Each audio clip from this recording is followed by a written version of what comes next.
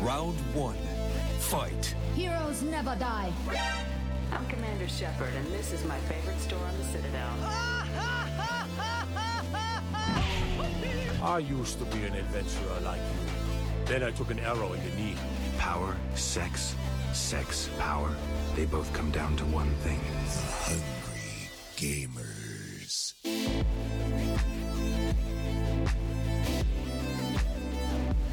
Hello, and welcome, boys and girls, an episode. Fuck. Leave it. Leave it. I'll keep that. I'll keep that one going, but I'm gonna hit that start button again. Round one. Fight. Heroes never die. I'm Commander Shepard, and this is my favorite store on the Citadel. I used to be an adventurer like you. Then I took an arrow in the knee. Power, sex, power. They both come down to one thing. Hungry gamers.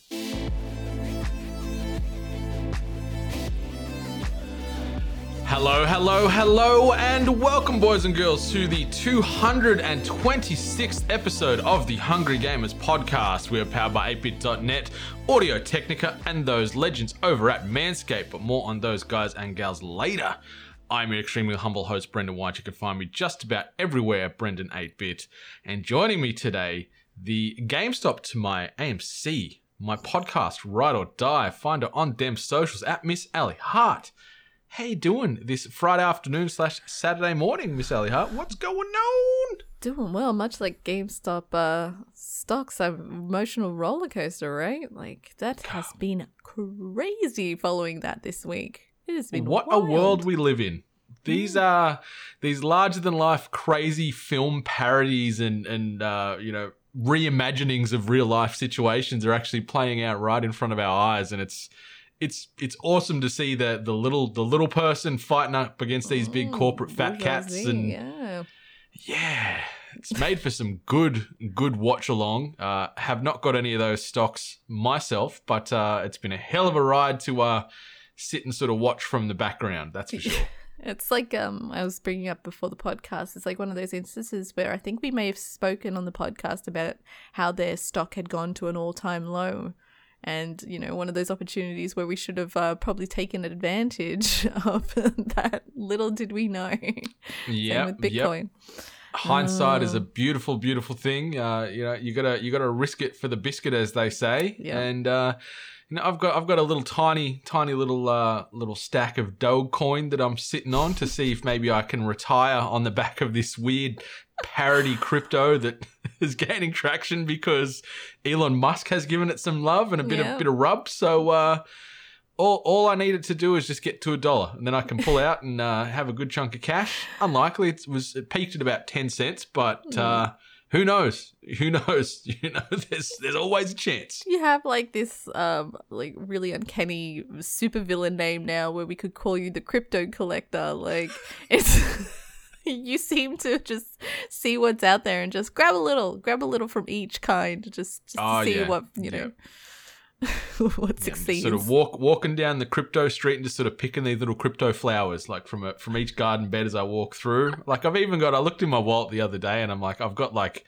some Bitcoin share and stuff like that, like from a few years ago. And I'm like, torrenting and everything, that could maybe become more of a thing and maybe commoditize this coin, but like it never amounted to anything. I've had more misses than hits, that's for sure, with crypto, but you got to be in it to win it. And something that we've been very in this week is IO Interactive's new smash hit. We've both been smashing on our Xbox Series X's, the beautiful black obelisks. God, they're nice consoles. I love looking at that thing beside my television. It fits in very nicely with the decor. But Miss Ali Hart, this was your first Hitman experience, if I am correct, right? That's right. I've never played a Hitman game ever. I'm familiar with it. Like, it's not foreign to me, but I myself never really had a hands-on experience. So this was my first one. This was my cherry pop. So the cherry has been popped. Will IO have they been looking after you, enjoying your first experience here with Agent 47 and his various creative ways of killing many a person? I had no idea what I was doing. Like I have the basic understanding of you have a target, you have to kill them, don't get caught, you know, like that basic premise. But what I didn't understand was that there was like all these other things that I was like unlocking and all these other stories that were like happening. And I'm like, wait, am I supposed to do that now? Or am I supposed to like, so I got a bit confused and a little bit flustered. I was pretty good at stealing people's clothes. Like, I give myself a credit to that. Yeah, and I just kind of got a bit flustered at the start. I wasn't 100% certain how I was meant to be following the story and essentially completing the mission. But, you know, second round, I figured it out. I did watch more playthroughs, so I kind of understood what exactly it was telling me. I figure it was giving me ideas of also ways to kill the person, right? Like, they're like, hey, you've heard someone talk about Ingram, he likes to play golf. So that's giving you a cue to be like, oh, this is a way you can kill him. I thought it was like I had to go play golf with him or something. Oh, you're like, God damn it. Now I'm going to I go tee thought I off. was meant to be killing people. Now I've got to play golf. Yeah, it's a tried and true formula that they've been using for the previous two entries. And with Hitman 3, it's sort of the wrap up of this trilogy. So it's the end of this Hitman saga that they're talking about. And okay. I'm with you. Like, I've played the previous two in this trilogy, as well as like the originals from previous gen as well. And the game's great, but it can be very daunting. It feels like sort of overwhelming because it drops you in these massive big living environments. Like there's 6 maps in Hitman 3 that you work through. And the first one that you drop into, you drop into like the tallest building in Dubai, and it's gorgeous for one. Like when you land and you're outside on one of these catwalks and just seeing the reflection of the sunset, and like there's people in hot air balloons, and you're seeing all that reflect off this big glass building. Like, it is a gorgeous, gorgeous universe that they've put together for 3. But yeah, all they say is, you got to go kill these 2 blokes. Yeah. How you get there is up to you. What you do on the way to getting there is up to you. So that freedom of choice is awesome, but it's intense because there's so many different people you meet throughout these levels, like just random NPCs that obviously, you can knock down, like knock out or kill if you're that way inclined, and take their clothing and their access cards and keys and weaponry, whatever they've got on them, to get you into certain areas of the game. And it gets intense knowing, like, you know, should I be in the waiter costume here? Do I change to the bar staff? Do I knock out that guard to get the guard outfit? Do I just walk around in my suit? Do I, you know, all these types of things? Because when you're not dressed for the area you're in, obviously that triggers a bit of suspect feelings towards you from NPCs. Yeah. Some questionable, like, outfits that should technically work. Like, if I'm a cleaner, I should be able to really go anywhere, right? Like, I'm cleaning, yeah? I don't know. There's a few times where someone kind of like shot at me because I was wearing the wrong clothes. Like, I thought I was wearing staff clothing, so that would give me more accessibility to areas, but I got shot because I was apparently not in where I was supposed to be. But speaking of like all these things that like kind of like show you and kind of like just happen in front of you, I went through this whole like father-daughter moment, and I'm awkwardly standing there going like, why am I experiencing this? Why am I witnessing this very deep and emotional moment between a father and a daughter? It's not like it took me anywhere. There wasn't an opportunity to kill someone there. It was just like I had to just witness a very, you know, emotional moment where a father's talking about leaving his legacy to his daughter, and I'm like, okay. Yeah, it's really well done in that the world feels very alive. Lived in, like, yeah.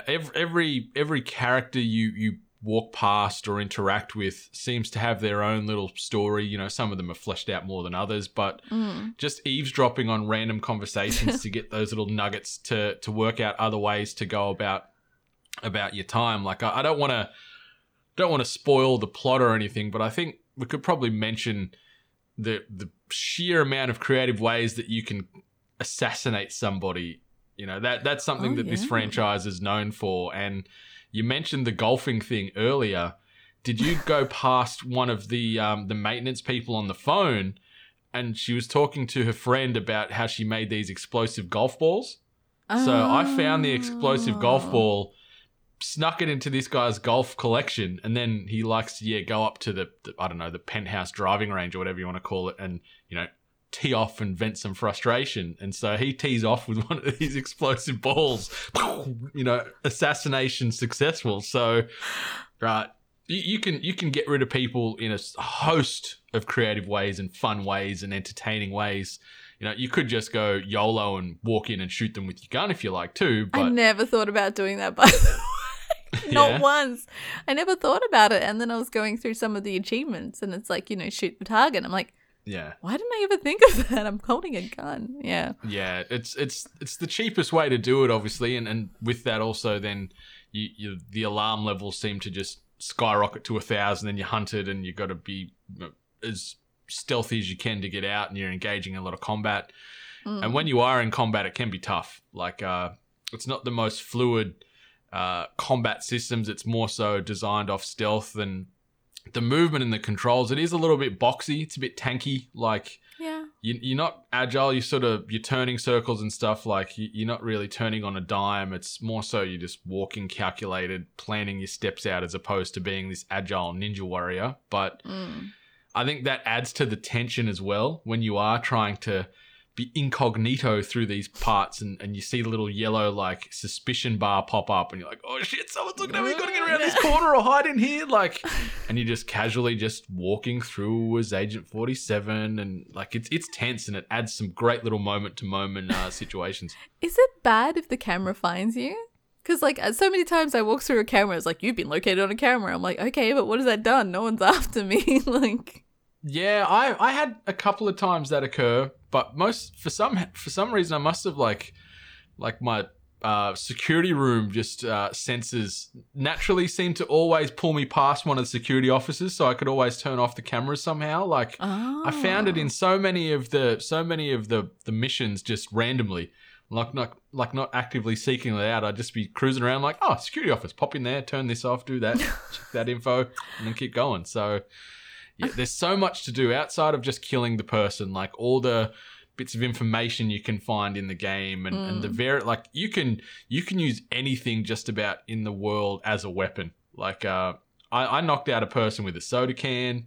I knocked out some people with a hat. Like, I don't know how it didn't kill them, but I passively knocked these people out when I hit them in the temple with a hammer.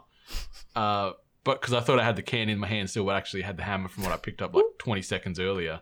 But no, right in the middle of the skull, and they were just unconscious. They weren't dead, which was lucky, because I'm trying to do like a zero kill playthrough outside of the main assassination targets, obviously. So I'm just like just knocking out everybody as I can along the way, as opposed to killing them in very creative ways. I didn't kill anyone, but then it kept on telling me, like, you have 2 unconscious witnesses, and I'm like, yeah I know, but they're sleeping. Like is this bad? Like, just chuck them in a box somewhere or in a cupboard, and you'll be right. I had to put them in the corner, like, because like there was nowhere to stash them, so I just kind of like pushed them in the darkest corner, and no one found them, which was fine. But there's just like so many little things, like, where I feel like I kept on getting found out for the most stupidest reasons or whatever. But like the creativity on how you can kill people, like, I am at the very start of figuring out what I can do, but I kept on picking up fruit. I picked up a coconut. I'm like, please let me use this. I want to be able to use this freaking coconut. I hit someone with a banana. Oh, I found the banana too, but I didn't, it got to a stage where like I got maybe too scared of being found out. Like, I'm like, there's just too many options. So I feel like I took a lot of easy ways out. Like, I used poison, and I dropped like something mechanical. So I feel like I took some of the easy way out. So I'm looking forward to being more creative. I do like that end screen that's like, you know, tick off of the things that you did. So I like that it's giving me an option to be like, yeah, okay, now you've done it once, do it again and try and unlock these as well. So I like that. I like that they've added, that they have that kind of element to it. So yeah, the replayability on these levels is one of the strong suits, I think, with this franchise, is that, yeah, you might have got from point A to point B and killed this person, but go back and try and do it in another 24 different ways to get the achievement and get all those check marks done. So that's really cool. My favorite mission, I won't sort of go into the details of it, but there's a mission where you're in like a big, massive, like 24-hour German rave, and there's just people everywhere. And it's a really cool sort of change on it, because some of the targets are obviously on the dance floor and whatnot, and trying to work out how to get rid of these people when you're sardine canned in with all these other ravers at, like, I don't know, some ungodly hour is really cool. Like, it changes up the dynamic from like the hoity-toity English manner that you do in the second mission, and obviously running around in Dubai in the first mission. It's a nice contrast, but yeah, it's such a cool world. Agent 47's just a dude. His voice doesn't match his look. I'm going to say that. It throws me off every time he talks. I'm like, I'm not seeing it connect. It just, in my brain, it just doesn't seem like the right voice to the right body, unfortunately. Yeah, no, I get that too. They probably could have just maybe got Timothy Oliphant to voice him. Like, he was in the movie. He was in the Hitman movie, which actually wasn't too bad a film as far as video game adaptations. Usually shits on that one. I'm pretty certain everyone that usually talks about it.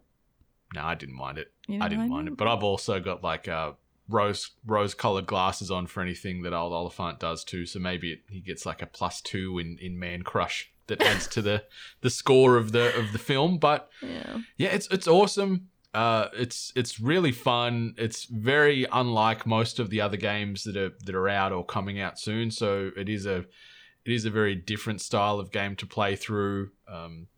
And the fact that, there is only sort of 6 missions, but they're very focused. And, a mission could take you 2, 3, 4 hours, depending on how crazy you want to be running around, an hour working and 20 out this minutes. Universe. Yeah, like it can get tough as far as how you want to get from point A to point B. And I love what IO have done. And yeah, it's going to be one of the best games, I think, come the end of this year, as far as reviews and talking about it. And it's already in a lot of positive light. Like, I think most of the scores are 9s out of 10s and things like that. So it seems to be a good ending to this franchise. And obviously IO now, they're jumping on to James Bond game. Yeah. So I'd say we'll see a lot of these mechanics and styles translate to that world as well. It's just going to be Agent 47 with hair and drinking cocktails. So, but yeah, it's really cool. Well recommended if you've got some spare cash. If you want to pick up a copy, it looks gorgeous on new gen. Mm-hmm. I was constantly amazed by just the ray tracing, seeing just how the light bounces off and plays in a scene, and definitely it's so cool. Yeah, I was doing a bunch of like little artsy camera pans in certain moments just because it looked so nice. So yeah. One thing that frustrated me though, especially on that first mission, is all the outside window washer motorized scaffolds. None of them were working. It's like, couldn't I just jump on this and go right to the top? They're everywhere outside, and yeah, you can't move on at all. You got a special camera that can hack things. It's like, can't I hack the motor of this then to move it up? Nope, you can't. Didn't like that there were certain levels where I could be hanging off the edge and he wouldn't drop. I'm like, I would do it. Like, you're not that far off the ground. Drop, you asshole. But, whatever. Yeah. Bit of a sissy. Bit of a sissy boy. And another game that I've been playing, courtesy of Xbox Game Pass, made by Bloober Team, obviously Xbox or Microsoft exclusive, talking about The Medium.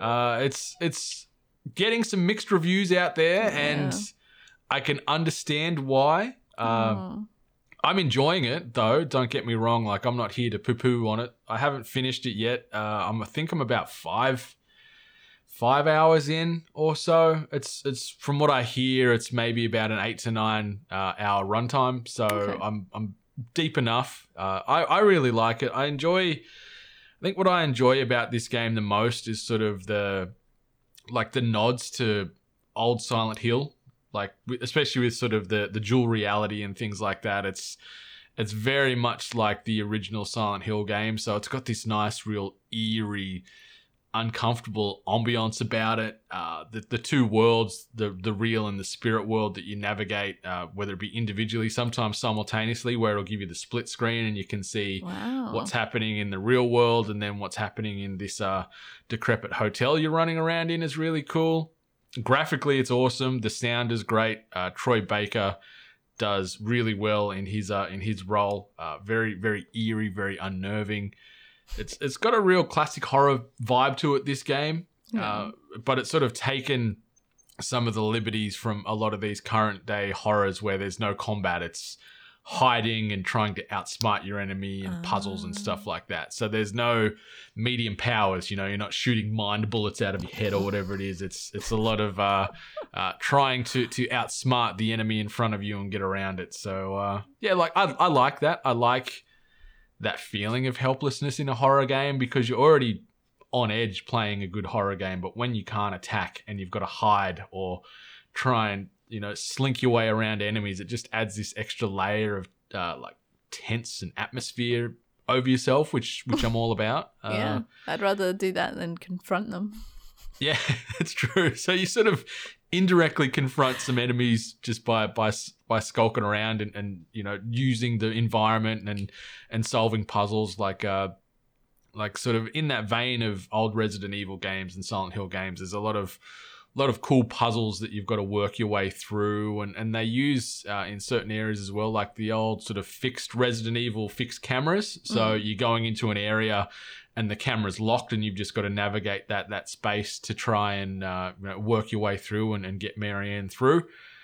She does have some powers, but I won't talk about what they are without spoilers. But you've got this inside ability that sort of, if you want to compare it to like the detective mode or the detective vision from like the Batman Arkham games, sort of like that, to help you solve your way through. But I'm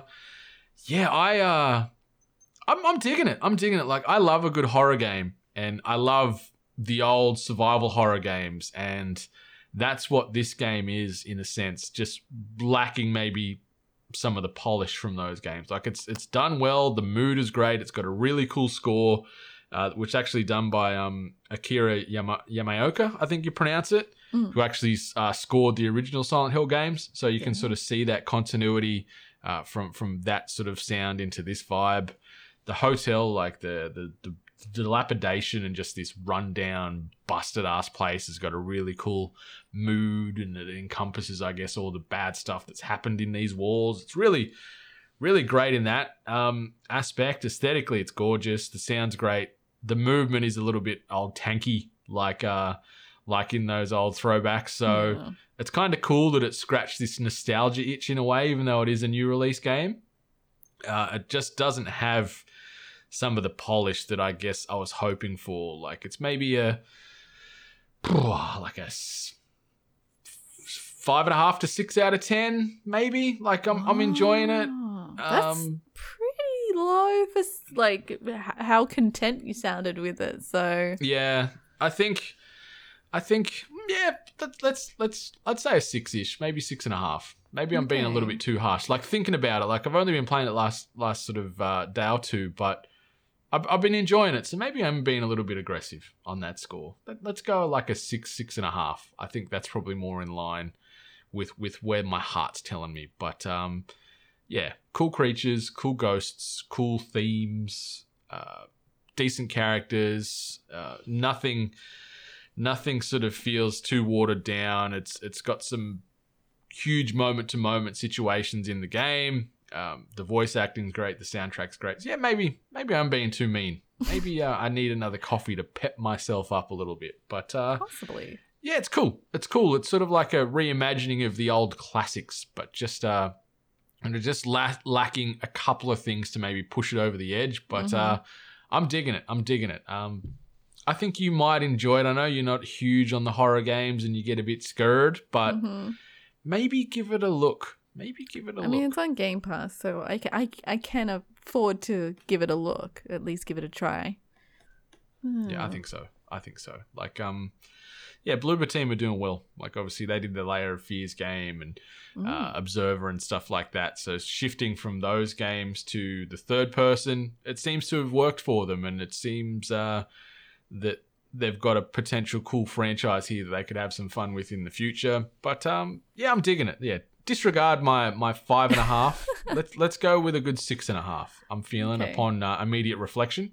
So no, I think that's a good score. Yeah, it's not too bad.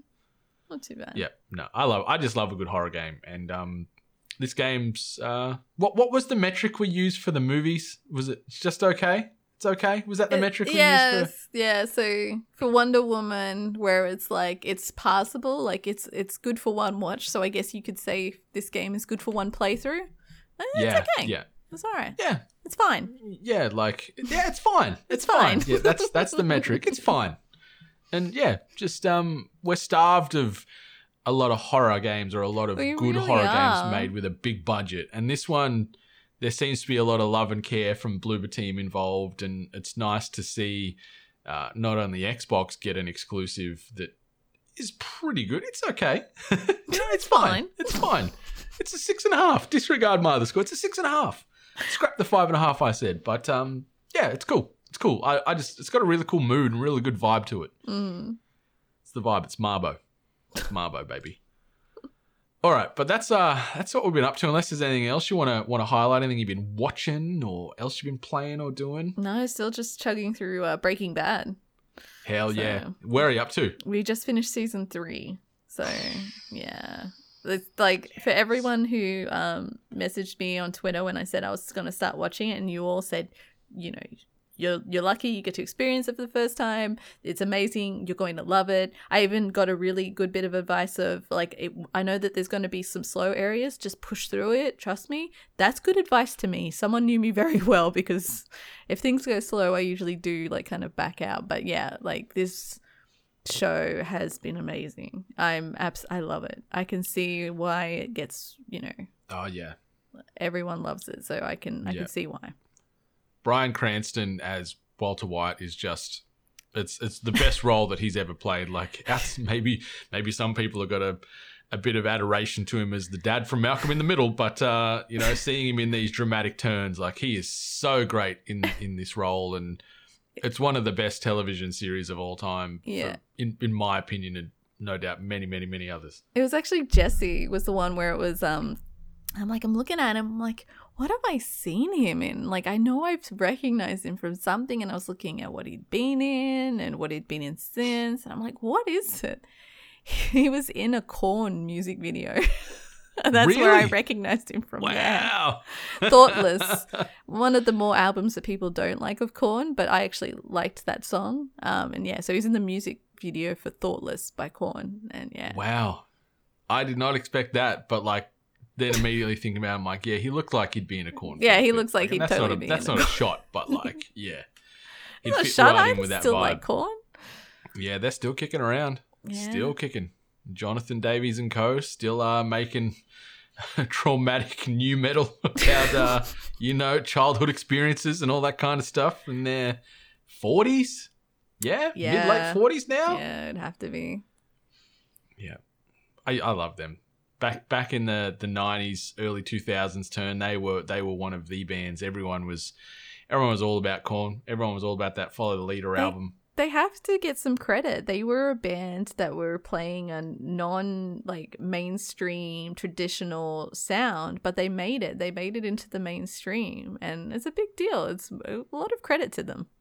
Yeah, them and Limp Bizkit broke through into that mainstream, and were on the ARIA charts and, you know, the Billboard charts and stuff with that Significant Other album and the Follow the Leader album. They were popping off. Exactly. Speaking of popping off, be sure to head on over to ko-fi.com/weare8bit, because that little community there is growing nice and steadily. So thank you for everyone that has jumped in and supported us over there already. If you haven't, that's fine. If you'd like to, that's also fine. But when you're doing that, obviously you're going to get access to a heap of exclusive perks. You're going to get early access to several of the mainstream 8-bit podcasts, as well as access to the Is This Thing On podcast, which is a podcast, sort of the show before the show, in essence. So before we officially go live on a Hungry Gamers or what have you, we're going to hit record beforehand and just riff and see what comes out of it. It's unscripted. It's just sort of free-form discussion about whatever, whenever, however, and it's only living on ko-fi.com/we-are8bit. It's never going to be released on those mainstream podcast RSS feeds, so if you want to be listening to that, be sure to subscribe to us over there. The 8-Bit Family Portrait for 2021 has officially commenced. This year's theme, obviously, is Star Wars. So if you wanted to get yourself immortalized as your favorite, or maybe least favorite Star Wars character, just Maybe for not shits your and giggles. favorite. Maybe your favorite doesn't fit too well. Yeah, maybe. But if you want to have some fun and become your own version of Jabba the Hutt or Chewbacca, we can do that for you. $50 Australian, singular cost. And you'll get yourself an individual avatar of yourself sort of blended with this character of choice. And then once the group shot is finished at the back end of the year, you'll get the finalized group shot. We can obviously give you the in progress to where it is once your avatar is done, but I think it's probably best to wait till it's all filled and populated by the end of the year. So if you want to get in on that, ko-fi.com/we-are8bit and just check out the commissions tab in there. On that front as well, we've also got our 8-bit Founders coins live on there too, and that is a coin that once they're sold out or distributed, that is it. We're not going to re-release these. These are a very exclusive Founders coin. The proof that we received looks phenomenal. They're actually going into print or press, I think, today or tomorrow. So we'll have them back in our hot little hands in the next couple of weeks. And once we get the photos of the finished coin, we'll share those around. But you can get one of those shipped to you anywhere in the world for the low price of around $25. Do you think that's a fair price? I think it's a fair price for coin, 25 buckaroos. A little bit of 8-bit limited edition exclusivity. Yeah, something you can hold on to. This is the start of our currency taking over the world. If GameStop and things can do it. The 8-bit coin, 8 Bitcoin. It's there's hope for us yet. We just need to get a notable celebrity to get on board and put it in their Twitter bio or share it. So we'll have to pull our resources to see wwho we know that's got some celebrities. Yeah. Can we interest you in some 8-bit coin? Yeah, that's it. Yeah, 8-bit coin. What are you selling? 8-bit coin, baby. So yeah, get in on those. We will have some more commissions dropping throughout the year with exclusive merch. On the topic of merch, obviously shop8bit.net to check out our new sexy merch store. Obviously, we mentioned a few weeks ago, it's going more sort of a streetwear, general fashion as opposed to just those generic gaming shirts, just to break it up a little bit. That way you can wear this to a date. You could maybe wear it to work. You could wear it in the streets. You could wear it in the sheets. You could wear this wherever you like. And look and feel good with some exclusive 8-bit swagger. So, check that out. And once you're done checking that, obviously be sure to rate, review, subscribe us, as well as all the podcasts from the 8-bit Podcast Network, or the other podcasts you just listen to on the Reg, because those ratings and reviews help keep the emotional lights on in our hearts, means an awful lot, costs you nothing apart from a little bit of time.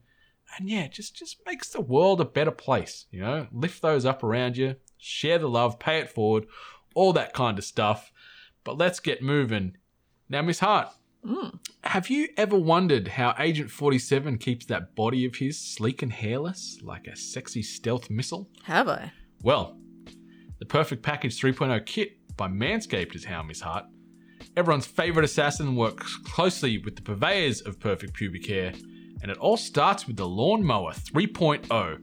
Is complete with a patented ceramic blade and advanced skin-safe technology. This thing is like wielding a garrote, and your crotch fro won't even hear you coming. It also comes with an assortment of other liquid formulations to round out your grooming routine. Some of these liquid tools for your family jewels includes the Crop Preserver, an anti-chafing deodorant that will keep you incognito in the tensest of situations. This is a total game changer that allows you to take down your target in a host of ways while staying cool, calm, and collected. Next up is the Crop Reviver, a spray-on ball toner that adds a nice layer of sheen and protection for your famous barcode. The perfect package also comes with a handy travel bag, disposable shaving mats to hide that unconscious odor that you just stripped naked, and a set of the comfiest anti-chafing boxes you have ever worn. This is a perfect package for your perfect package. And listeners, you can get 20% off and free shipping using the code 8bit at manscaped.com. That's 20% off with free shipping at manscaped.com using the code ATEBIT. Remember, people, nobody wants a dirty, dusty, broken phallic controller. This week's news headlines. Miss Hart gets Sonic a strepsil because he has lost his voice. Yes, that's right. Roger Craig Smith's stint as Sonic the Hedgehog seems to be over, at least according to a slightly vague Twitter post. Earlier this week, Smith tweeted, 10 years has been an amazing run, adding some blue hearts and hedgehog emojis to give a little hint as to what the post was about. Much love to the fans who've been so kind. It's been an honor. Onward to new zones. So Roger Craig Smith, he's out of here. He's got to go fast somewhere else, maybe to the unemployment line, because Sonic and Sega are done. He's a Batman voice, isn't he? I think he does a Batman voice. He does a lot of voices. Like, he's not short of roles and opportunities. But, yeah, I was going to say, I don't think he's in the unemployment line yet. He actually posted something today, being Friday, just saying thank you to all the love that he actually received after doing that post. I'm curious who the new voice of Sonic will be. Do you reckon they'll be going for the voice of the Sonic in the movies now? Is it Ben Schwartz? I think so. It makes sense. That way you've got continuity between the first movie, the sequel that's getting worked on, the impending Sonic the Hedgehog games and crossovers.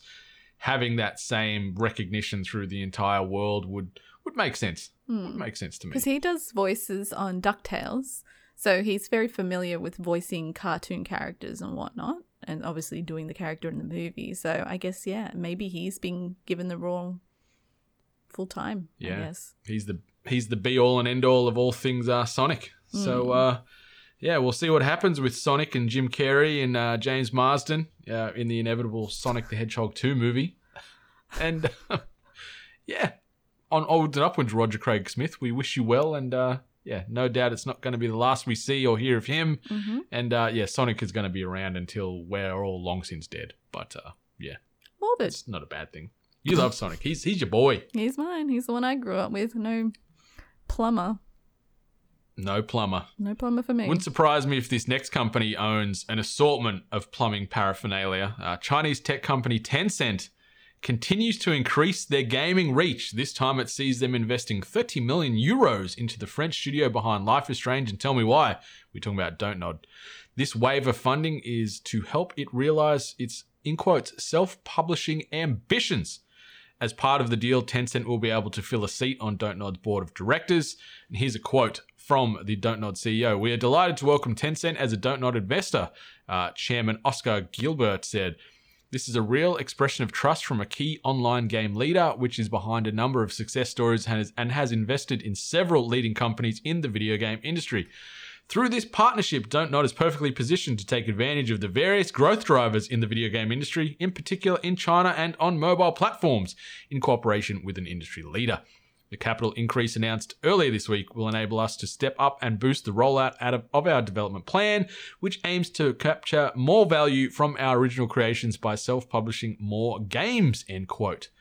So, it's awesome. I'm always happy to see smaller or independent studios find their footing and get more exposure and have more freedom to build these worlds and characters and titles that they like. But Tencent, like, you know, they're involved in everything. I wouldn't be surprised if they don't own half of me by now. Like, you know, they are one of the biggest companies in the world, and they are just, you know, they've got their fingers in every single pie. So yeah, that's like a bit, but at the same time, it's cool to see Don't Nod getting a bit more cash and hopefully add a bit more polish. Like Life is Strange and Tell Me Why and those games, they're great from a narrative and character acting point of view, but the worlds themselves aren't always the highest level of detail. The character models don't always look, I guess, as awesome as they could. So maybe this chunk of cash, as well as another portion they got from this wave of funding, might take these experiences to another level. I'm like you said, I'm always for like certain companies being like, you know, under the care of a higher earner and, you know, being able to receive, I guess, some level of stability in the industry. But Tencent is notorious for being in the news for, you know, bad behaviors, bad practices, and dodgy kind of situations and whatnot. So it's kind of interesting that Don't Nod with the game franchises that they have, which are very, you know, very wholesome and very grounded, working with a group like Tencent. It just threw me off a little bit. But I mean, as long as they've got the security that they need and they don't get, I guess, tainted by any of the, you know, possible future issues that, you know, comes the way of Tencent, then I mean, more power to them, I guess. Yeah, like it'd be interesting to see how it plays out, and I'd say Don't Nod for the most part will just keep doing their thing, working autonomously, just with a bit of Chinese influence in the back end. But you know, talking about breaking into the Chinese market and mobile platforms, that's obviously Tencent's biggest strengths. Yeah. So it could lead to more eyes and experiences on their products and IP. So it could be a win-win. But yeah, Tencent's got, as you said, such like a dirty name out there for things they do and or things they're not doing, and yeah, it's just the rich getting richer, really. You know, they cannibalize a lot of the market. They buy up so many studios or buy portions of so many studios and gaming and tech companies. It's insane. Like you look at the list of things that they've got partial ownership or stake in, and they're in everything. It's insane. It is insane. But yeah, hopefully it all goes well for Don't Nod. So, Miss Hart, would you like to toss a coin to your Witcher while doing 200 kilometers an hour down the M1? Well, you can. Okay. That dream will soon become a reality thanks to Tesla's soon-to-be-released refreshed versions of the Model S and X. Following on from those fantastic Xbox naming conventions there. I love it, Tesla, even though the Tesla models, they were out for a while. Both models shall be equipped with gaming hardware supporting up to 10 teraflops of processing power, which theoretically puts these cars within the ballpark of a new generation console. For example, the PlayStation 5 is around 10.25 teraflops in power. The new Model S and X are fitted with hardware to power Tesla Arcade, an in-car gaming system that is already available in current Tesla models. The difference is that previous models are only able to run less demanding games such as Cuphead and Cat Quest, second one I've never heard of, while the promotional materials for the new Tesla models show The Witcher 3 displayed on the 17-inch central console. This suggests a significant step up for the car's gaming potential. Righto. Elon Musk. I'm not complaining, but righto, what are you doing? He's a bit of a quack. Didn't he also mention that you can play Cyberpunk? He did. I'm almost certain he said you can play Cyberpunk. He's actually said a few mean things about like the game crashing and stuff like that, where I think he said the game can crash before your car crashes or something like that. So whoa. Yeah. These the playing games in a Tesla, I get it, and then I also don't get it. You are paying for a novelty. Like the Tesla can be quite the novelty car. The things that he throws in there, like he's just a big dork, and he's obviously every time he does it, he just says, "Why the hell not?" and he does it. So, I mean, I wouldn't be angry at it if I had a Tesla and he's like, now you can play video games in it. I'm like, okay, cool. The Witcher though, on like a little screen, like the screen's not little, but it's like, I don't know. Like it is sort of like two and a bit times the size of a Switch screen. So, I guess, but it's just, as you said, it's just Musk doing Musk things. Like it wouldn't surprise me if he incorporates his flamethrower technology into like the back mufflers. So when you hit the gas soon, it like shoots out fire out the back of the car or something. Like he's a full grown kid. And he's got that much money, he can just do whatever the hell he wants, whenever the hell he wants. And this is just another example of that. Like Tesla Arcade. Yeah, I want to play my game sometimes while I'm driving my car. Well, I can do it because I'm going to build this and put it in these cars. Oh, so, FYI, like just so people know, you can't play the game while you're driving. Like it's usually when you're in like stationary, like you're in park. That would lead to many accidents. Many lawsuits. Apologies for the misleading headline there, but I thought it was the best way to explain it in an incorrect way. All right, the next one, Tomb Raider and Chill. Netflix and production company Legendary are working on a Tomb Raider animated series. The announcement was made by the streaming giant on Twitter this week, with the series to focus on Lara Croft's adventures after the Tomb Raider reboot trilogy, which was released between 2013 and 2018. The series will be penned by Tasha Hua, who's also behind Netflix Witcher prequel Blood Origin. They will also act as executive producer alongside Jacob Robinson, president of animated focused production company Tractor Pants. Also joining as executive producers are the production company behind the Sonic the Hedgehog film. So, Tomb Raider animated series. Okay, like we also got a King Kong animated series announcement this week on Netflix as well. Also the debut of the Godzilla vs. Kong trailer, which just looks all kinds of bananas, but I'll still go to the cinemas and watch it because I'm a sucker. But Tomb Raider animated series, it could be kind of cool. I mean, you reckon? Are you in? Could be. I guess it depends what kind of tone they go for, and also maybe how stylized it is. Like, can you imagine if they went to like the OG PlayStation graphics and she's like, square chested and all blocky and stuff like that? Like that would be phenomenal. I'd watch the hell out of that. Yeah, I mean, like she's adventurer, treasure hunter, so femme Indiana Jones. So will it be gory? Will it be risky? Like, Lara Croft has had a rough run in, trying to get her on the like big screen, small screen. Like the movies, personally, I don't feel did her justice when you had Angelina Jolie and then obviously the recent version, which I don't think got much of a great write-up.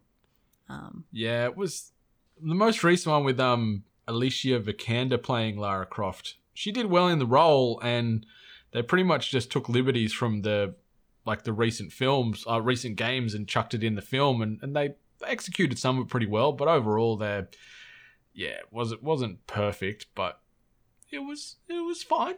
It was fine. I think that the most recent one was better than the Angelina Jolie ones. Like I think they probably get a pass just because everyone was obsessed with Jolie as Croft. Like yeah, that was her time.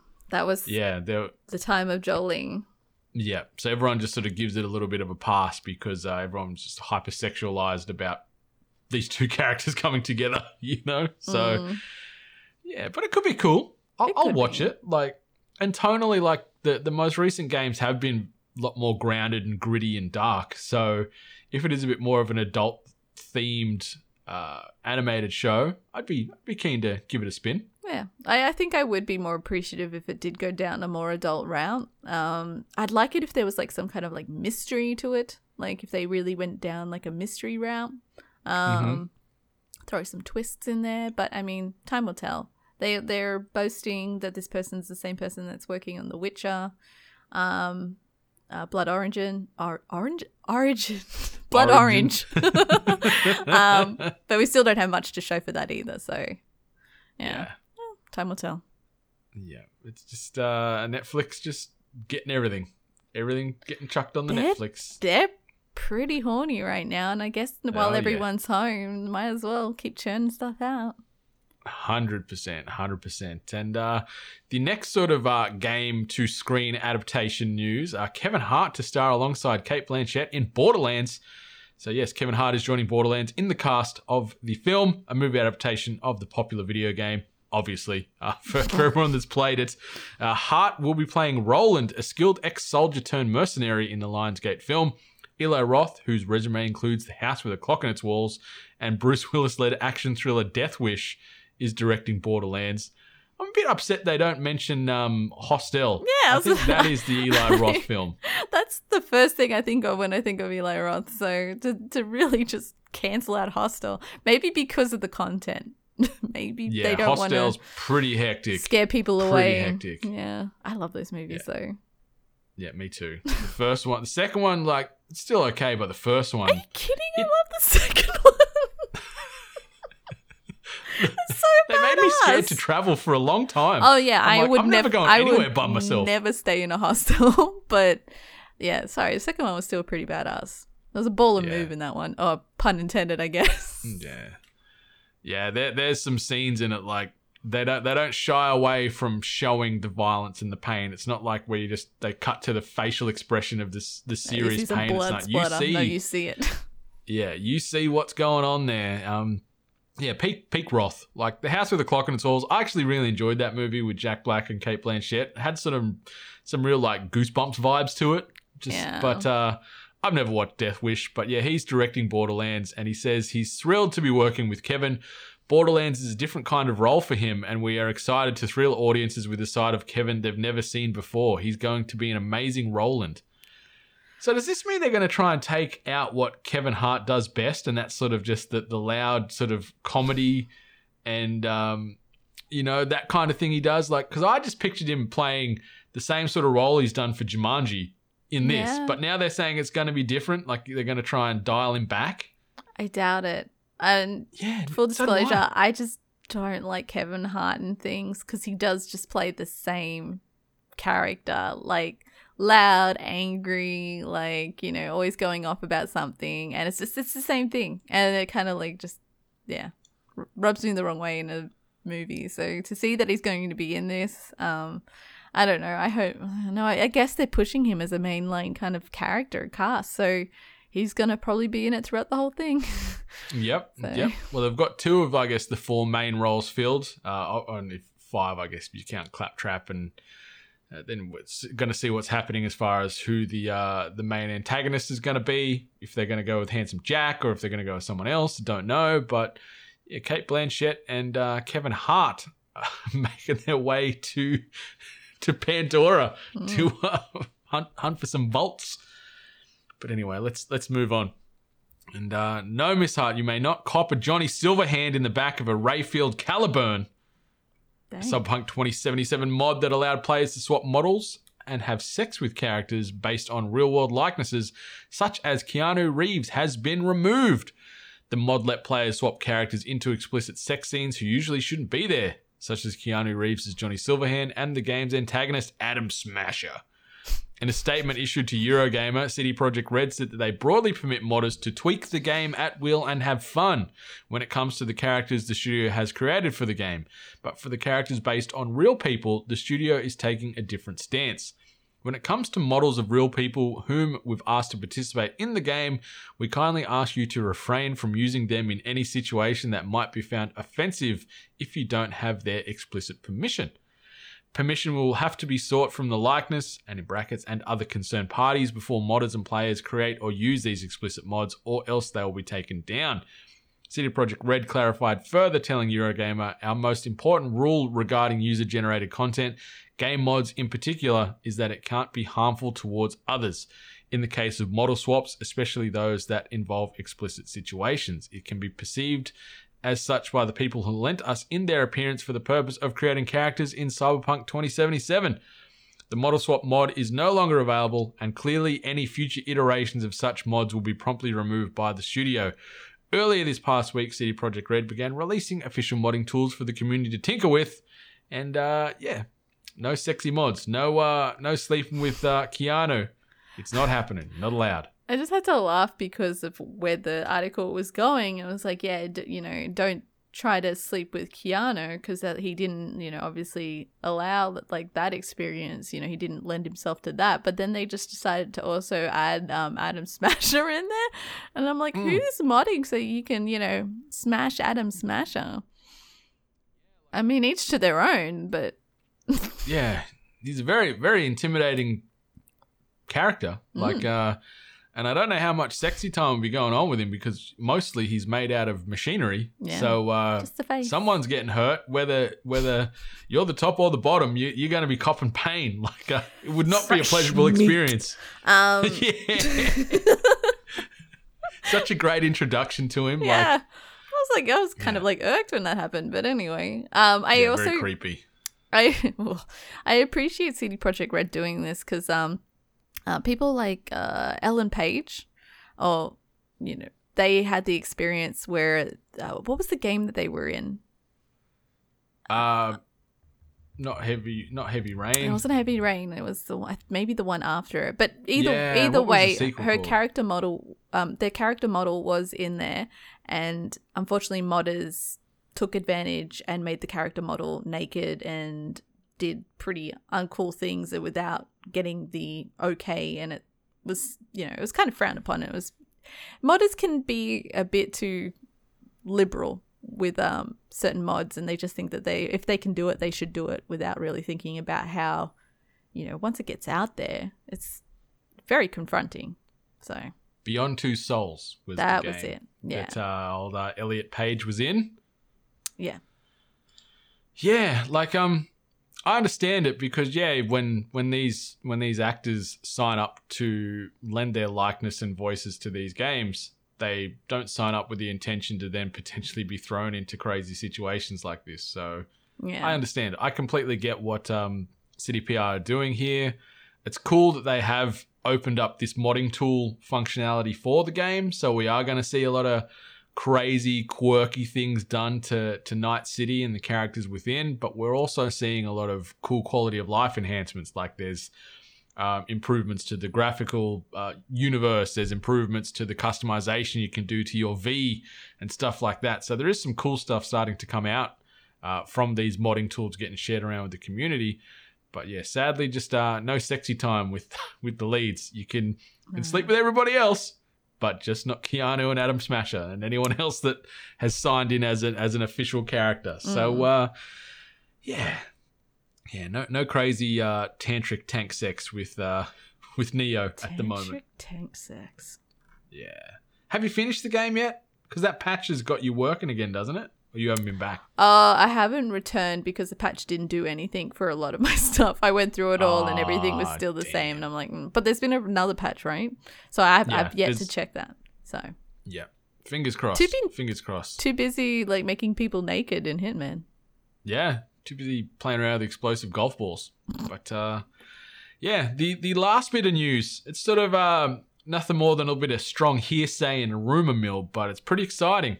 There's potentially a Star Wars Knights of the Old Republic game in development, and it's not attached to EA and or BioWare. So it's reportedly in the works, and it's not being developed by EA and BioWare, obviously the studio behind the original game. As reported by VGC, this latest rumor comes courtesy of credited Star Wars insider Bespin Bulletin, who spoke on a recent BOB, the podcast episode, about this project that is said to be in development outside of EA and that will, in quotes, never guess who the studio is that's making this game. We'll have a guess in a second. Amongst my digging, I heard that there is a Knights of the Old Republic project in development somewhere, Bespin Bulletin said. I talked to a couple of people and I also found out that Jason Schreier said that it's not with EA and we'll never guess who the studio is making the game. Bloomberg's Jason Schreier had previously spoken on a potential KOTOR project both on Reset Era and Twitter, and his words echo Bespin Bulletin's comments. Furthermore, Wushu Studios' Nate Nadja also took to Reset Era in response to this to say it's not as mysterious as you think. It's just not a household name most people are aware of. So, a bit of KOTOR, maybe back into these fantastic games. One of the classics from the OG Xbox days. I cannot wait to see what happens here. Some more Darth Revan action. I don't know where they're going to go with this, bringing maybe him into the mainstream canon. I don't know, but I'm excited. If you're gonna throw a dart at the studio that's making this game, who you got? I don't like these like very ambiguous like comments and statements. Like, it's not a household name that you would be aware of, but it's not as mysterious as you think. Like, that just throws me around because then it's like it's obviously not one of the big ones, but you've heard it before. I don't know. Like, I honestly can't think about who they could be referencing to. I'm gonna say Obsidian. You That's reckon? where I'm gonna go. So, like, they're a big name. They're household, I think. You know, they've had success in the RPG worlds with the Outer Worlds and Fallout New Vegas and a host of other games. I'm gonna say Obsidian are making this. Just for the shits and giggles. They're a big studio, but not the same size as a BioWare and what have you. But they've got experience in building science fiction RPGs, so that's where I'm going to say. That's fair. I wonder graphically what route they're going to go, if they're going to go down, super realistic, trying their best to make, really detailed characters, or if they would go down like a semi-cartoonish route, maybe, a la Clone Wars animated series style. But yeah, I honestly can't think who they might be alluding to, just because of how stupid the wording about it's not as mysterious, they're not a household name, but you are aware of them, blah blah blah. It's like, well, then who so the fuck vague. is it? Yeah. And maybe to Yeah. you, like. Yeah, it's exciting because KOTOR has some of the best Star Wars storytelling in any Star Wars game ever made. Like, there's some moments in that narrative that just blow you away. Like, I'm not saying anything more than that because they're games that you need to experience yourself. Yeah. And if we're getting a third one, holy guacamole. Or even if it's just a rebuild of the number one from the ground up and they're going to sort of try and relaunch the series for current gen, fucking hell yeah.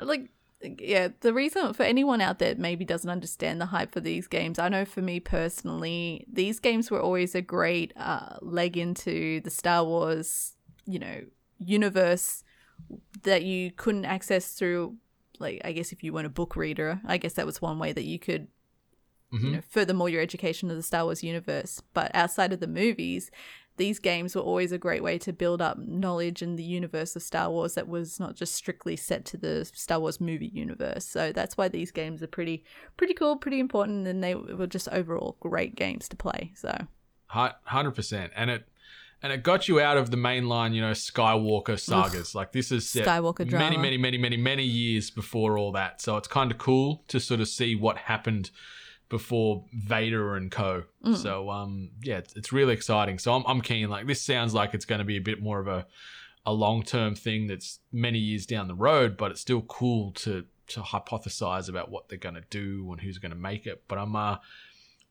throwing the dart, and I'm going to say Obsidian are behind this as my studio. So let's see if that comes true whenever we get some future announcements. You got to throw one in the hat in the ring. Come on.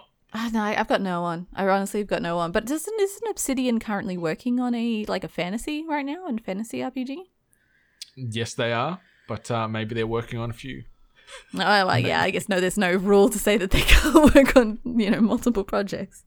It's just weird, like, that not a household name most people are aware of. So that'd squash your rock stars and all the big line studios. But Obsidian is kind of a household name too. I don't know. Anyway, I'm going to stick with that for now. Too much pressure. Tweet of the week. And this tweet comes via way of Brittany Nichols at Brit Hilarious on them Twitters. And this just, I think it sums up nicely what's been happening with the stock market, which we sort of briefly talked on at the start. And the tweet says, drawing a straight line from the people that cornered the Animal Crossing turnip market to the game stockers. So, yes, we did have some pretty extensive discussion on the turnip market hustlers this time-ish last year, Nelly, when this was peak. Oh, Animal Crossing came out in March, right? So yeah, a bit further down the line, but yeah. Close, 10 months earlier. But yeah, just like, I don't even know how to begin to explain the GameStop situation. Like, there's so many cool tweet threads and even just Reddit threads explaining what these people on Reddit are doing and sort of unifying against the big corporate fat cats. But it's so cool to see because GameStop and even AMC, like there was fears that both of these companies were dead men walking for all intents and purposes and were potentially looking to file for bankruptcy, especially AMC. Like no one can go to the movies. And now with this Robin Hood-esque rallying, but not the Robin Hood stock market app, because that's in the shit too, because they closed it down and tried to restrict trade. Yeah, there's new life, and they're talking now about these companies that are going to prosper due to these rogue Redditors unifying and banding together to get these stock market prices back up and make these businesses a future success. But it's crazy, Miss Hart. It's been a crazy week in the trade world. It's been interesting though, because like I myself have just learned a whole bunch of stuff about stock just because, I've wanted to kind of get a basic idea of how this started, why it happened, why is it apparently bad to the hedge funds and whatnot. So, we all learn something when these kind of situations happen. It's important to stay educated and informed though, because they are worried about some people who kind of just jumped in for the sake of it without actually understanding how stock markets work, et cetera, et cetera.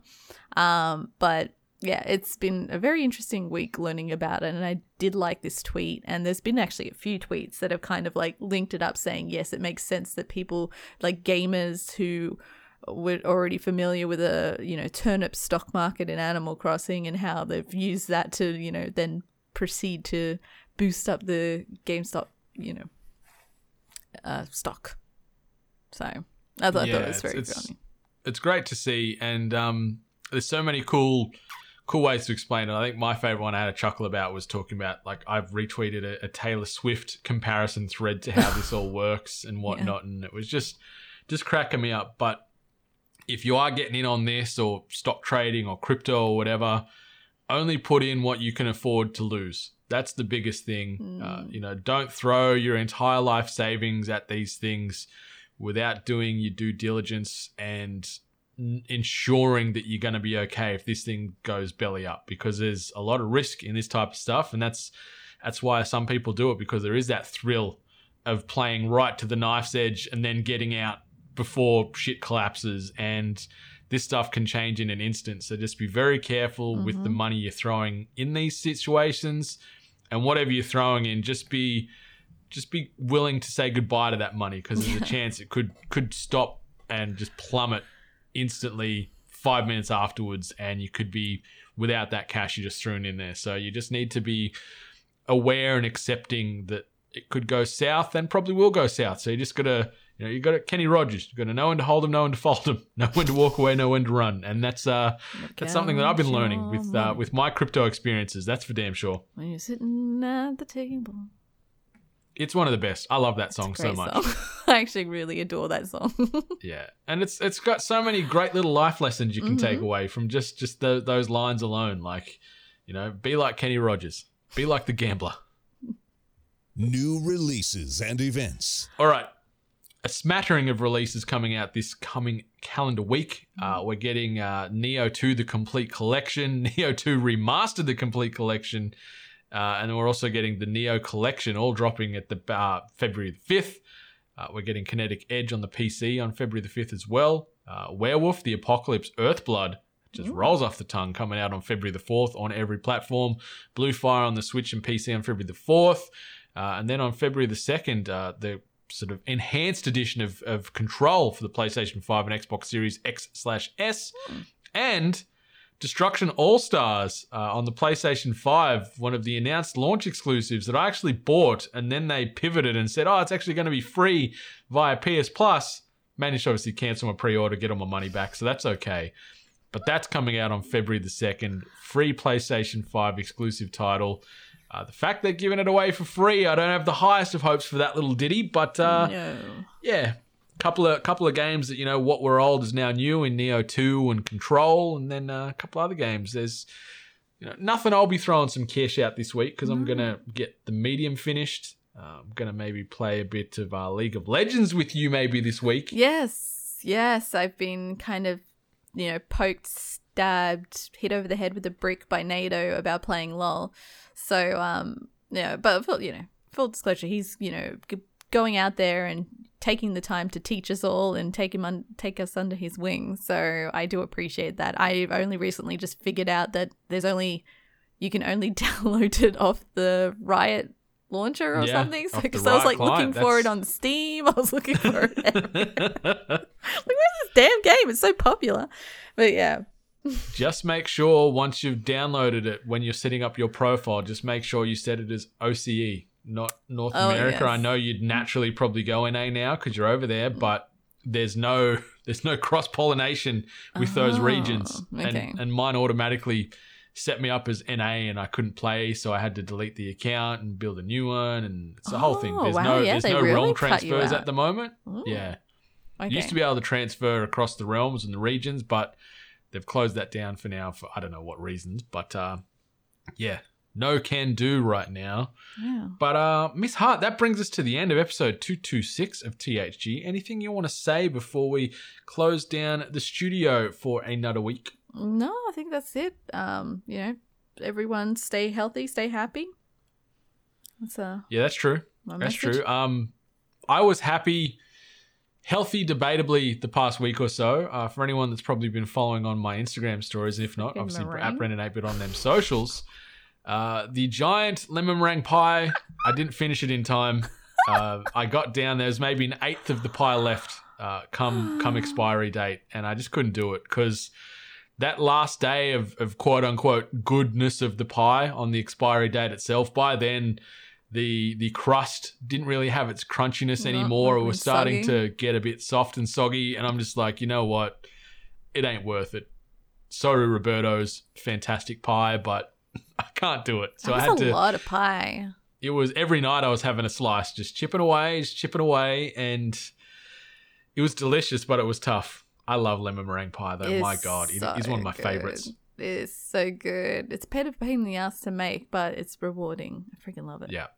It's one of my favorite desserts, and this one from Roberto's was phenomenal. Like, it's one of the best ones I've had in God knows how long. So yeah, shout out to those guys and girls baking behind the scenes. But yeah, one family pie could not do it in the week time frame. Sadly, it beat me, but maybe I'll get back on that horse again later this year. Take down a full pie or a full cake.